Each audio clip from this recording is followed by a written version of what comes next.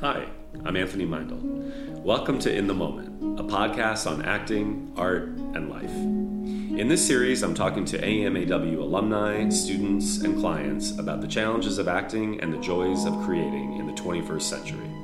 For more information, go to anthonymeindl.com, or you can also find us on iTunes and SoundCloud. I hope you enjoy. In today's episode, long-term working actor Ken Kirby talks about his acting journey in Hollywood through the ups and downs. He shares his experiences and gives advice on how to stick it out. Hello, everyone. Hello. You might be wondering who that is. Welcome to In the Moment podcast with my new guest, Ken Kirby. This is where I push the button and we hear it.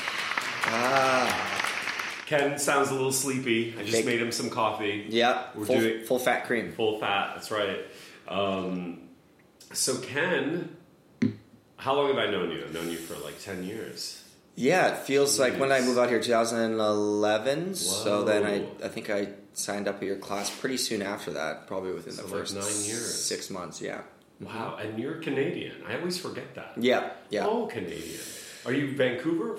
No, you're from... Vancouver. You're from Vancouver. Yeah. Okay. Yeah, Vancouver. Lived in Hong Kong for a little bit when I was younger, from like 3 to 11. Then moved back to Vancouver and then LA.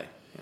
And do you have your citizenship there still? Or have you become... Yes. Yeah, because you're an American citizen now too. Green card. Oh, green card. Yes, which was a big deal. Have you applied to become an American?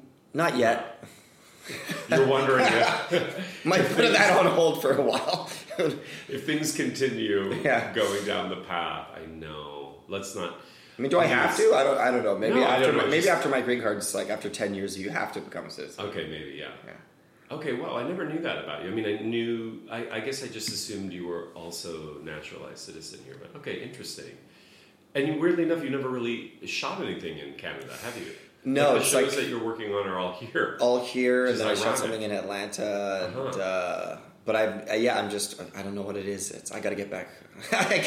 This year, I'm going to go back. You were the first one to tell me about Pete Horton's coffee. Tim I brought Hortons. you back some way. Wait, Tim Horton. See, Tim Pete Horton was a character in 30-something. Okay, this is for our listeners. They're not even going to know this. Pete Horton is an actor who was one of the leads in 30-something, which has now been repurposed as This Is Us, because the creator of 30-something, one of the actors on 30-something, is the creator of This Is Us. Interesting. Do you remember that show, 30-something? I don't remember. It was huge. It was like Ken Olin, all these actors nobody would know about now. But No, I know Ken Olin. I worked with Ken Olin Okay. on a pilot. Yeah, he's a really fun guy to shoot a pilot with. Okay, so you shot a pilot with him. We shot the is so weird. the Grand Hotel pilot. Oh. Yeah, so I had a recurring on that show, and That's that awesome. comes out in June. Oddly enough, it's the thing that it's March of last year, and then everything else has come out, and then that's coming out. It got in June, mid-June, after The Bachelorette, I think. Okay. So Because I have a student who's one of the leads. Well, you know all these Aussies. You're friends with all these Aussies. yeah, So Lincoln. Yes. But I don't know anything about the show yet. Is that show is like a soap opera that takes place in a hotel? It's kind of an amped up telenovela in a sense. It's based Uh-huh. off the original show Grand Hotel, which was a very popular telenovela on Netflix. It's on Netflix, I believe. And Like so the Mexican version of it. yeah, Okay. and it's a family owns this hotel, and there's sex and drugs and money, Yes. and very Miami, and it's fun. It's a lot of fun. Oh, it takes place in Miami? Yeah, it takes place in The Miami. remake? The This remake. one? Yeah. Okay. Oh, hilarious. And so it's very, it's all the stuff that would work and be very poppable for network TV. Of It's course. like, It's for NBC, right? Or ABC? ABC. Okay. Yeah, beautiful people, lots Yes. of making out. Yes, in lots sexy of situations. Sexy situations, lots of danger. Okay, Lots of yes, pools, intrigue. lots of bikinis. Yeah. And what do you play on it? I play a Asian billionaire called Byron. Wow. Who Byron the is billionaire. engaged to one of the family members, and he's trying to own a piece of property. And I'll just leave it at that before I give away too much of the storyline. Oh my god, I love that you're playing a billionaire. How did you tap into that role, Ken? Well, actually, it was interesting.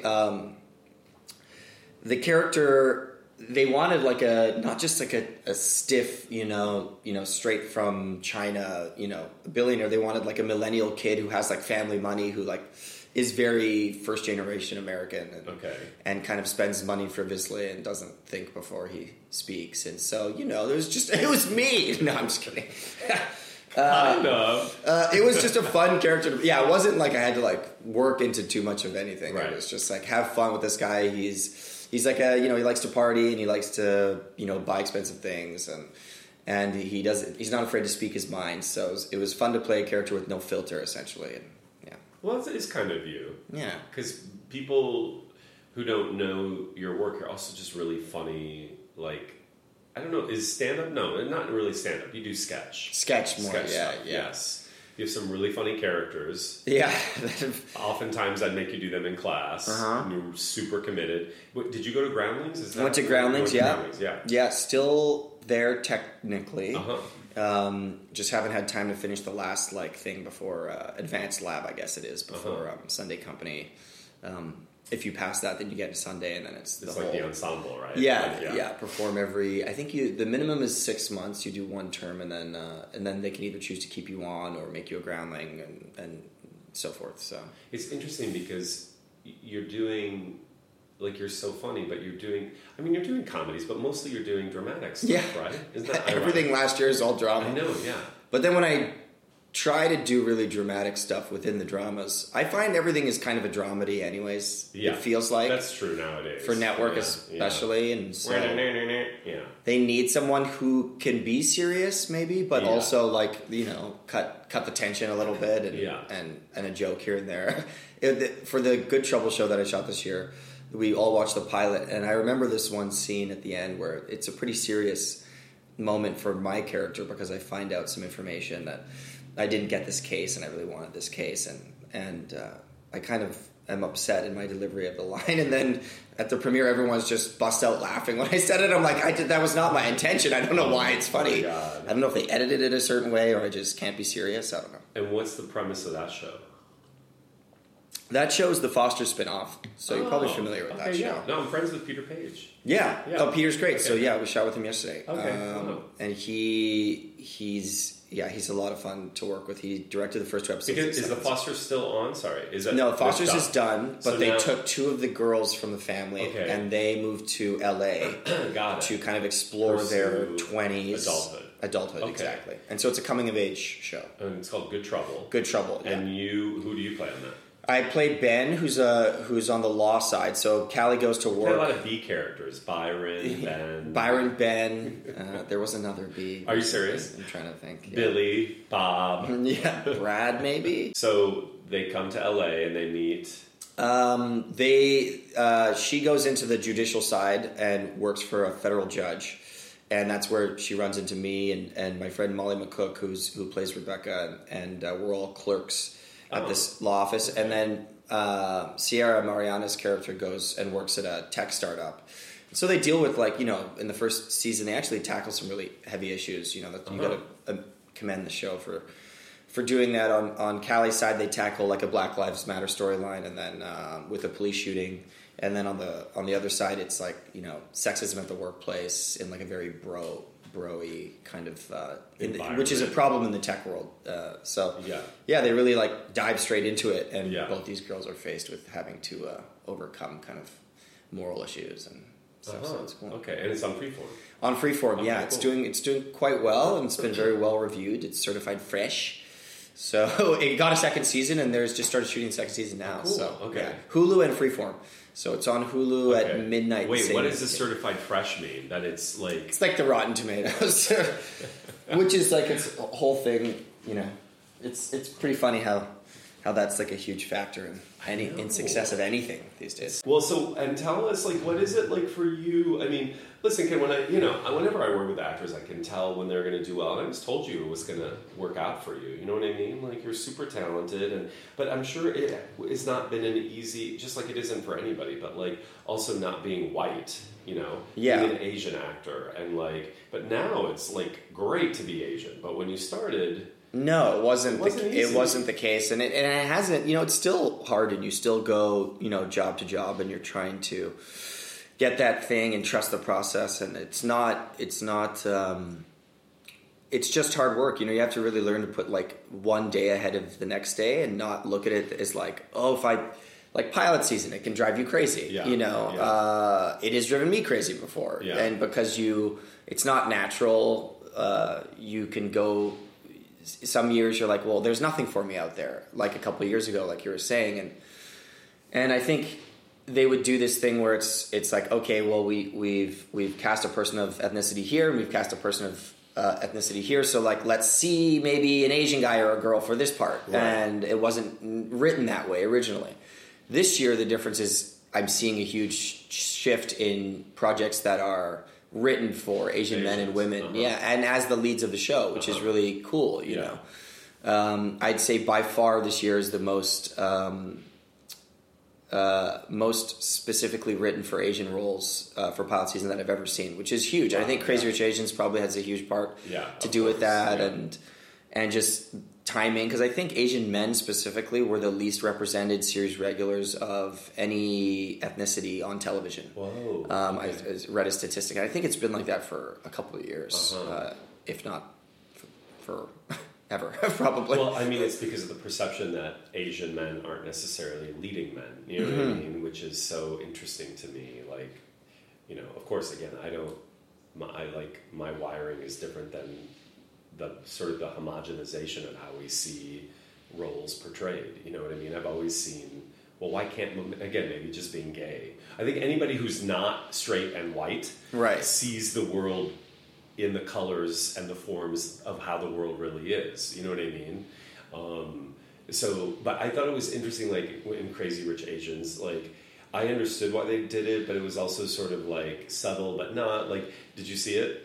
Yes. So there was a scene with I don't remember, Gemma Chan's boyfriend or husband. Right. Like, the first time we see him, he's in the shower without his shirt Oh, that was on purpose. Well, no, that's what I'm saying. Yeah, showing us how hot an Asian dude can be. And I just, like, at one level, I was like, God, even this is so reductive in a way. And I'm not judging it in the sense that, but, like look at that. Like, we even sort of try to homogenize or objectify, Asian people or black people or Latin people in a way, so that, oh, they're just like white people. They can be sexy. You know what I mean? Right. So to me, it was kind of like, I get why they did it, but it was also like, it's reductive.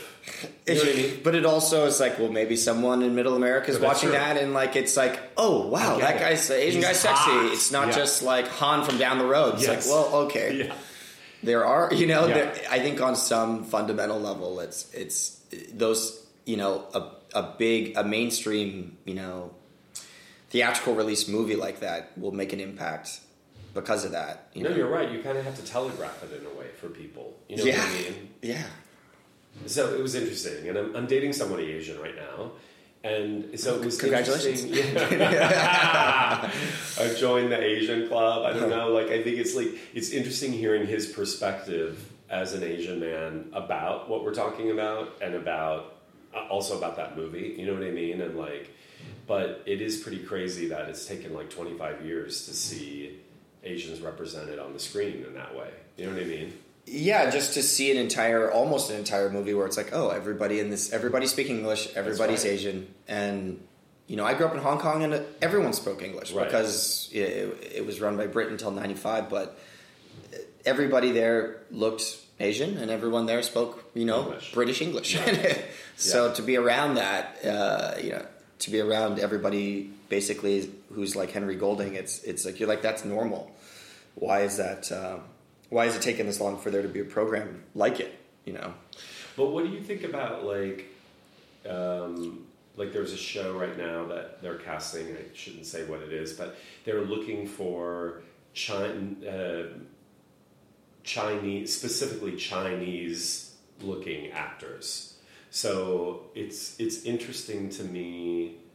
I mean, I don't know. How does that? I mean, again, I guess if we're playing an authentic representation of a role of someone from a certain place, I don't know. I just thought, well, like, why couldn't a Japanese actor play that role if they were the best actor. Yeah, I mean, Do you know what I mean? it's just starting now to have enough opportunity where it's like, okay, now there's opportunity where they want to see an Asian guy. So the next step would be to be authentic with the storyline. And, I think there is a difference between, I can tell between a guy who looks Japanese and a guy who looks Chinese and a guy who looks Thai and a guy, like these nuances are very specific. But I think it's good that they should try originally to cast,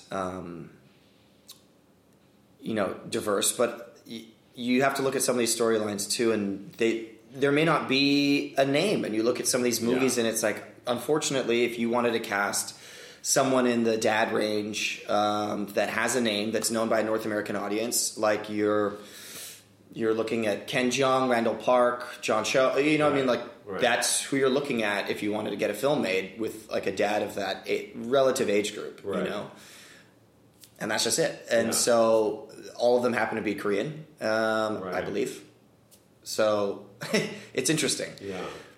It's something that I think with time and like the next generation of actors, and you have a ton of like Asian American actors that are in your school and also like mix, like Asian Latin, and like, you know what I mean. And so it's sort of like it's awesome to just have people just being who they are. You know what I mean? And I think the writing of it's going to be, I've been writing a lot more now too, and I think that's a big part of it is more stories. If the writers write specific roles, just like they had written this Asian billionaire character on Grand Hotel, it wasn't just like an Asian billionaire who's coming from China, who's an immigrant. It was, you've seen that character done before, but like a millennial who's like, here's like, okay, well then even on a TV level, the storylines are shifting. So these movies are going to get, be more specific and told from, an Asian American who went to Stanford, or whatever the storyline may be, and you're going to start to see, okay, that's more normal, and then it'll get more specific. I mean, I guess the when we know we've really gotten there is when you could just go in for whatever role and like you're handsome leading man, and it doesn't stipulate white or Asian or Latin. It's just whoever's the best. Do you know what I mean? Yeah, I think that should. I mean, it's always should have been that way, but like, you know what I mean? So. Someone was telling me, or my friend John was showing me, John Kim. Oh, yeah. Yeah. Okay. So John was, we were having a conversation, and there was... He's also at the school. Yeah. I need to do, I was thinking of doing an Aussie roundtable. I have so many Aussies. But go ahead, sorry. Yeah, there was, and I had no idea, but there was in, the 70s, I think it was, an actress named Linda Hunt who... Oh, yeah. Yeah, and she played an Asian boy. Yes. In a Mel Gibson movie and won the Academy Award. I didn't know, and I was like, it's called. I took hours. A Year of Living Dangerously. Yeah, it took me one of my favorite movies. It took me time to process. So she beat out Glenn Close again. No, if Glenn Close is going to be mad about losing any of these 8 nominations that she has, I think that one's got to sting the most. But Linda Hunt was pretty amazing in that movie. Yes, that movie was really beautiful. But she was playing a Chinese boy, right? Yeah. A Malaysian boy. Yeah, Malaysian boy. And now she's on, NCIS or something. Yeah. It's really interesting to see. Well, the industry's come a long way from an elderly white woman playing a Chinese boy, or a Malaysian boy to... Yes. To... yeah, but wait, Linda Hunt is not... She's Asian. Really? Yes, Ken. Is she, though? I think so. Okay, well, let's look that up. I think her name may seem to not suggest that she's Asian. I always assumed that I thought she was part Chinese. Really? Yes. Okay. Let's look it up. We're pausing for a second here. Father Davy Hunt. Huh. Her mother Elsie Do-Ying Hunt. Okay. Could be. Okay. Yeah. See. I've always thought that she had, her mom something. was I mean, Asian. I could see it. Yeah, you can see it. We'll get to the bottom of it. Okay. So I don't know. It's definitely. But also, it is a little bit gray. I mean, of course, back then that was happening on all the time, on other aspects. Right?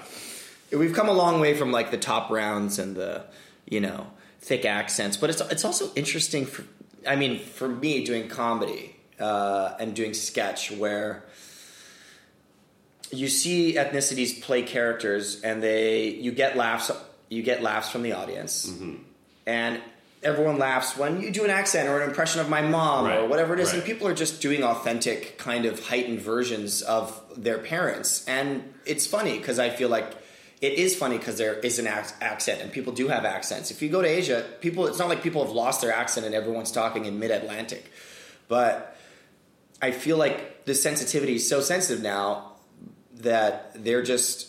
It's like, you have an accent? Oh, no. Let's not do that. Like, could this be taken in a comedic way? No. And I don't know if that's a step forward, because it feels like it's just making everybody... like, not everybody speaks in just a normal... Well, the PC-ness of it is really, it's interesting. So it's like complicated. Yeah, and there's no, like, right or wrong answer. And the pilots this year that I've read... that are basically highlighting this, there's a multicam and a single cam, and they're trying to, and the jokes are about Asian culture and the stereotypes, and it's like, we know this, and it's educating the audience, and some may think these are like really on the nose, or those could also be taken the wrong way and be like, well, not every Asian person like wraps their furniture in plastic, but although my grandparents did not do that. Yeah. They still do. Although they did. Okay, still plastic. Well, it's sort of like also your stand-up about your mom was funny, not because of the accent, but just because of the things she did or said. You know what I mean? Yeah. That's what I've always found. Like, Margaret Cho is really funny. She makes fun of her mom in her stand-up all the time. And to me, it's more of like the ridiculous things that her mom says. Yes. Not that she's Asian. Exactly. You know what I mean? And I think when it's so sensitive that they're like, no, lose the accent, and okay, well then, how should I do my mom then with just a thick British accent? Yeah, what do you want, like Midwest, like Southern, like a Southern, like that's appropriate, as long as it's interesting how I think it's going to come back around though, because I don't know, I feel like it's too sensitive now, but maybe it'll just keep getting more sensitive until nobody is afraid to do anything.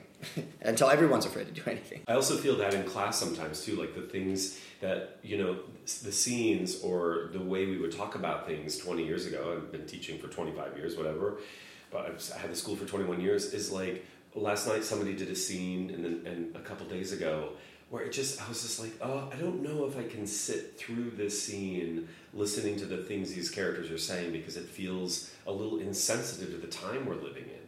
You know what I mean? So sometimes that is like a real thing, when they're doing a piece that feels very specific to the time, like 10 years ago, but they're using words in a way that feel inflammatory now. It's tricky. It's really tricky. Interesting. Yeah, and also our own awareness about, last night it was weird because there was a scene, it was so intense and everybody was freaked out and it was beautiful. Although I told them, I was like, because it's a lab class, so we're going to do this for a month. And I was like, I don't think we want to watch this for a month, because it was basically a guy really mentally abusing a woman, and possibly it could become physical abuse, like the suggestions in the scene, right? It was really intense, and they totally went for it, but we all afterwards were like, I don't think I can watch that for 4 weeks. Right. You know what I mean? It's sort of, and yet it's also art in a way, because somebody has written that story, and those stories exist in the world. Yeah. You know what I mean? So I don't know, Ken. It's a very interesting... It is interesting. And like, what are you going to get out of that, right? Does someone pick up something from seeing that like 4 weeks in a row, That's right. Maybe. Well, like some people in class were like, oh my God, it was so scary and it was so powerful. I want to watch it. And some of us were like, it's so hard to watch women being subjected to that kind of cruelty. You know what I mean? Right. Although it exists. You know what I mean? So, I don't know. It's just interesting. Creating art nowadays around things that we see that are reflecting what we see in society, but also because we're artists, not always sure if that's the story we want to be telling, I guess, is a way of saying it, Yeah. I think you probably don't run into that kind of stuff in some of the shows that you're doing, because they're more mainstream in the sense that they're trying to, like your show. Sorry, is it Good Trouble? Yeah, Good Trouble. So it is tackling difficult subjects, but it's not the same as going to see a movie where you're seeing someone. Yeah, I mean, it's depending on if the streaming shows, they can really get into some of the dark places of some of those stories. So it's interesting to just the amount of TV and the amount of content out there. Oh my God. And all these documentaries coming out and how people feel about them. Yeah. It really is like polarizing, because you see people that are like, well, I'm still going to listen to this person's music and this Michael and that. Jackson. Right. I watched that documentary. Yeah, I watched it last night. I had nightmares the second night. I swear to God. It's not easy to watch. No, but now, okay, so like, it is really difficult to separate the artist from the act. Do you know what I mean? Yeah, and I see people that are on Facebook and they're like, I'm not going to listen to him anymore. And then there's people that are, this has nothing to do with this, and like so adamant that they still believe that nothing happened because they are such a fan of his work. And it is like, do you not appreciate the music because of the person who it was? I mean, I don't know what the answer is. It does open a Pandora's box, right? Because I did read somewhere that a radio station is no longer going to play Michael Jackson's music. Interesting. I don't remember where. But then I started thinking about like, okay, look at Alfred Hitchcock. I mean, I've been a big fan of his, cinema for so long, and yet he was like an annihilator of women. He was obsessive with most of his leading ladies to the point where he was like stalking some of them. Oh, wow. You know what I mean? Yeah, with Tippi Hedren, I mean, in The Birds, he like that today, that would be considered physical abuse because she had a paranoia about birds. I don't know if you know this. This is a true story. So she herself was like bird phobic, whatever that, there's a word for it. And then in the shooting of the scene where she goes into the attic, she was not told that there were going to be real birds, right? Crows and like all kind. I think they were mostly crows and ravens. But so then in the poster of her, the famous poster of her like having her hands protecting her face and a bird's talons like right at her forehead, the birds were tied to strings and the birds were thrown at her. Oh my God. Right? But sometimes the string would break. And so the birds were actually literally being flung at her. So that's like that would be that's like traumatic. That's so anyway. Like I just it's so interesting. Like Woody Allen stuff and Woody Allen. That's another example. You know what I mean? Like Polanski movies. Do you not watch a movie? Yeah. So it's right. it's definitely Shakespeare in Love. I love that movie. But Harvey Weinstein who produced? All over. Yeah, exactly. So wow, we just went deep in this podcast, but that's what. It would be endless, and then you look at you're like, I've watched all these things, I've enjoyed all these things. So do I go back and unenjoy them? You don't, because you did. So well, it's also like of course, like child molestation in Michael Jackson's case is like it's so deplorable, and yet is there like where do we what kind of act, criminal act, or just offensive act, or just a person behaving badly, like where is the line drawn in the sand as to what kind of behavior means that their art should be rebuked and other people's art? Is Alfred Hitchcock's acts worse or the same? Right? Do you like not watch any Weinstein movie ever made? That's right. Good Will Hunting out the door.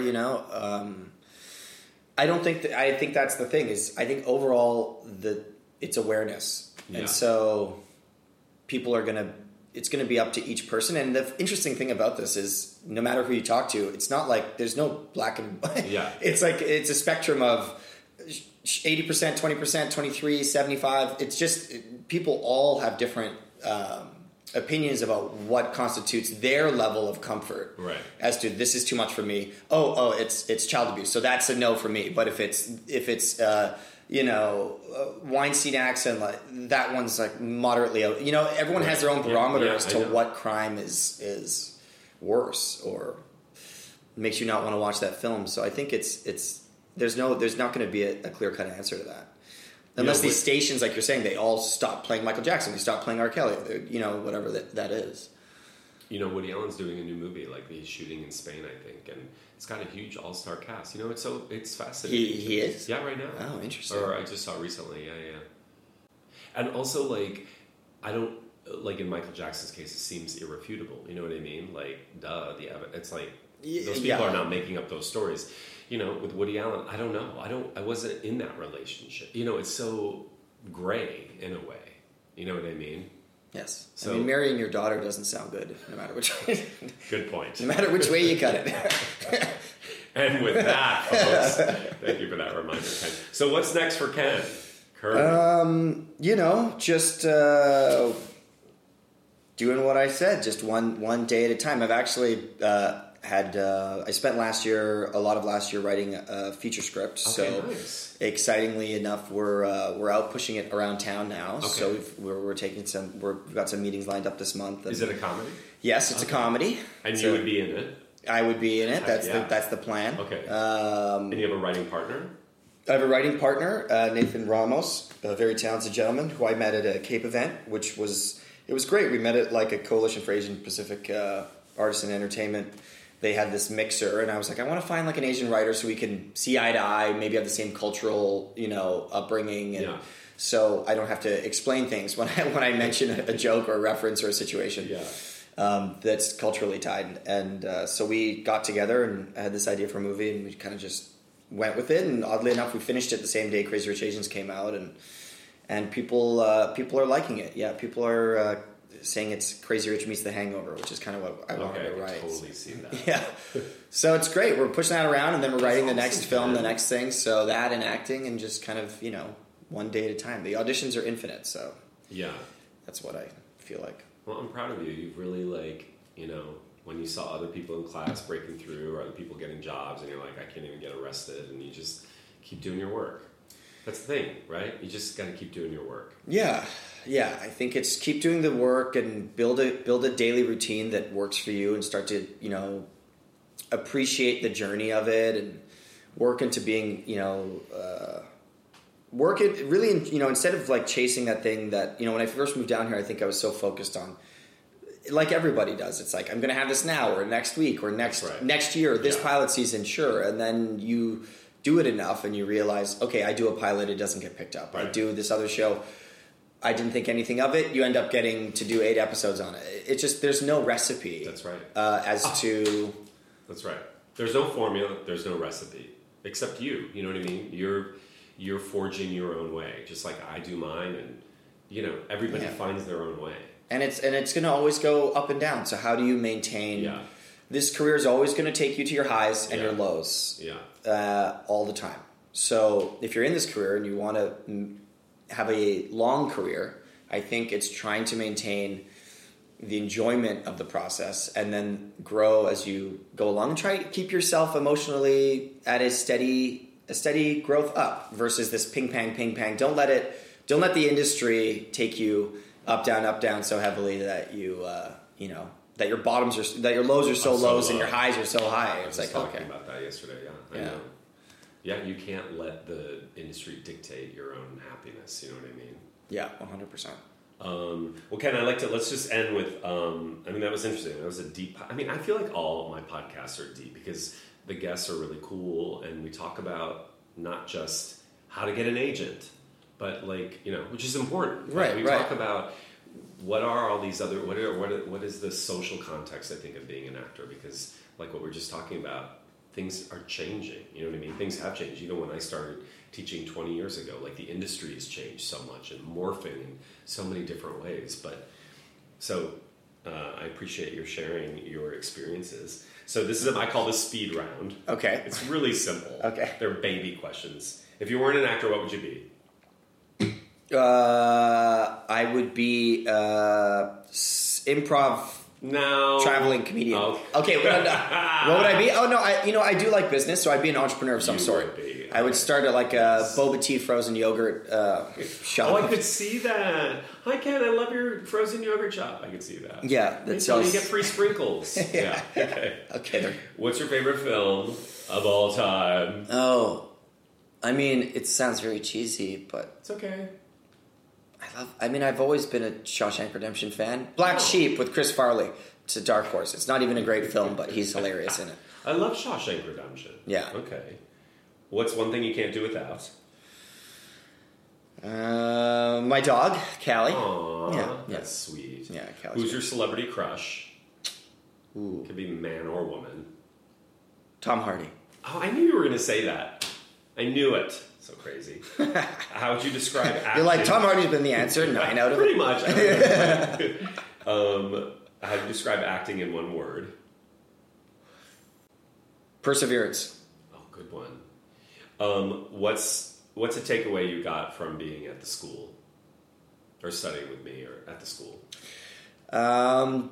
Being There should be many, Ken. There should be many, but being present, and it's a fail-safe method when on set, and you don't know what you're doing, or you feel like you need to do this or that or whatever. You can just listen, respond, and be yourself. And oftentimes that'll get you out of whatever jam you feel like you're in. Yeah, that's totally it. At the end of the day, what else do we have but the now? You know what I mean? Yeah. The moment. How would you define love? That's my last question. Complicated, but there's a abundance of it out there in all shapes and sizes. Aww. So absorb it. Aww. Yeah. I always like to tell, my definition of love is just this moment. That's sometimes when guests cry. Ken's not crying. Ken's looking at me like, what are you talking about? I do like that. That's nice. It is, right? Yeah. Oh, so Ken, tell our listeners where they can find you. Tell about the show and social media, whatever. Oh, right. Yeah, you can find me. Social media is at Mr. Ken Kirby, I think, across most platforms, all platforms. And then, you can watch Good Trouble on Freeform on Tuesday nights. And the new season you're The new season, now. yeah. We're working on that. It's also on Hulu. It's probably where most people will be watching it. And then Grand Hotel, check that out. That's coming out mid-June, third week of June, I believe, after The Bachelor or Bachelorette on ABC. It's sexy, it's fun. Enjoy it. And we're going to see you be a billionaire. Oh, wait.